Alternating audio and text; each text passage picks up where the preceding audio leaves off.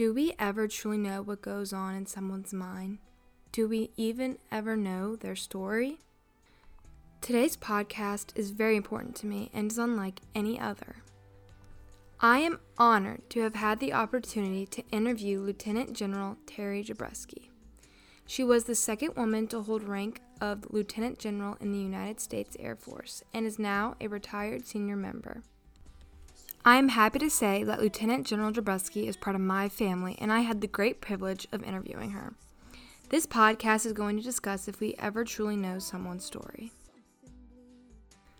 Like Great Gatsby and The Great Gatsby by F. Scott Fitzgerald, the two became extremely successful in what they do. After enlisting in the military, Lieutenant General Gabreski never had the desire to go to law school again and made a lifetime commitment to the Air Force. As mentioned before, she is the second woman to hold rank of Lieutenant General in the United States Air Force and retired from active duty as a 3-star general. Looking into Lieutenant General Gabreski's past, you would never know that she wanted to be the President of the United States, but ended up loving the Air Force even more.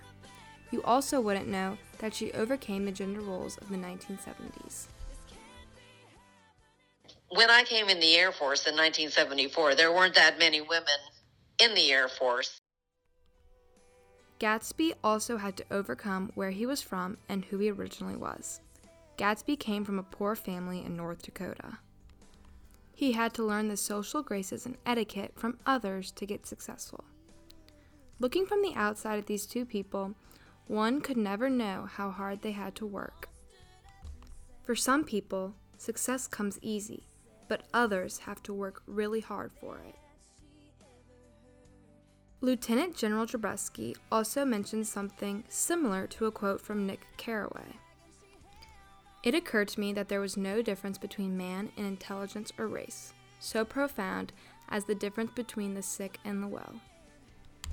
In our interview, Lieutenant General Gabreski talks about how she met all different kinds of people fighting for the same cause.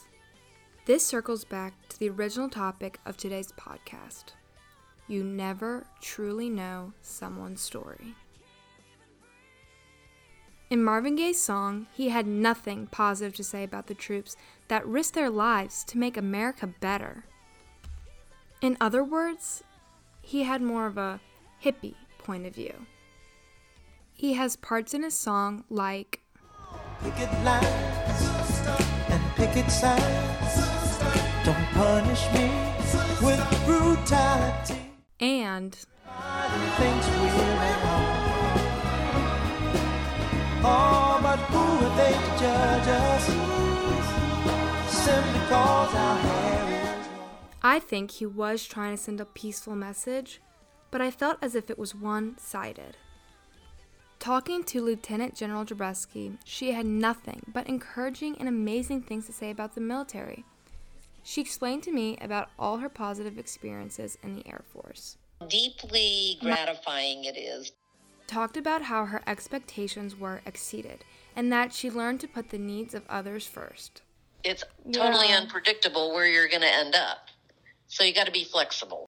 I think this is one of the bravest things ever, to serve unconditionally, and this is what the people in our armed services do every day. Lieutenant General Gabreski's experiences were inspirational as she talked about how she got to travel all over the world. Yeah, I was stationed in Korea, I was stationed in the Philippines, so I was all over there, Japan, Thailand, Singapore, all of that. But then later on, I got to go to Europe. Marvin Gaye's lyrics describe a desire for peace through love. But unfortunately, sometimes military force is needed to achieve this. His song does not show all the positive experiences that people in the military have by serving their country. I think that this also connects with Sonny's blues. Like Marvin Gaye, Sonny's brother is one-sided about the idea of joining the military. The narrator, Sonny's brother, does not understand why Sonny would want to give up his education to go fight in the Navy. Sonny would rather play music and fight than be miserable in real life. Marvin and the narrator don't understand other people's point of view. Fortunately, in the end of Sonny's Blues, the narrator understands Sonny and why he did what he did. I wish that Marvin Gaye and the narrator of Sonny's Blues could have the chance to talk with Lieutenant General Gabreski to discuss the impact she and others had in the military. After my interview, I had to ask the question to myself, do we ever truly know someone's story? And I think the answer is no. Talking to Lieutenant General Gabreski about her experience has truly changed my perspective on the military. I would have never known that a story of military life would be so powerful and exciting.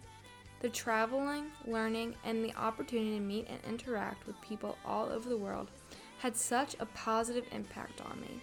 I am beyond thankful and honored to have a relative who has done so much for our country. She is a true role model.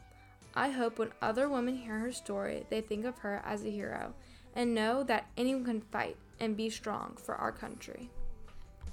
At the end of the interview, Lieutenant General Gabreski talked to me about how anyone can enroll in the military. Your race, age, and gender do not discriminate against the military. We are in desperate times as the number in our armed forces are extremely low. To anyone who is interested, I hope they consider joining the military and have their own great experiences, like Lieutenant General Gabreski. I would like to thank Lieutenant General Gabreski once again for letting me interview her, and most importantly, for all her services to our country. She is a true American hero.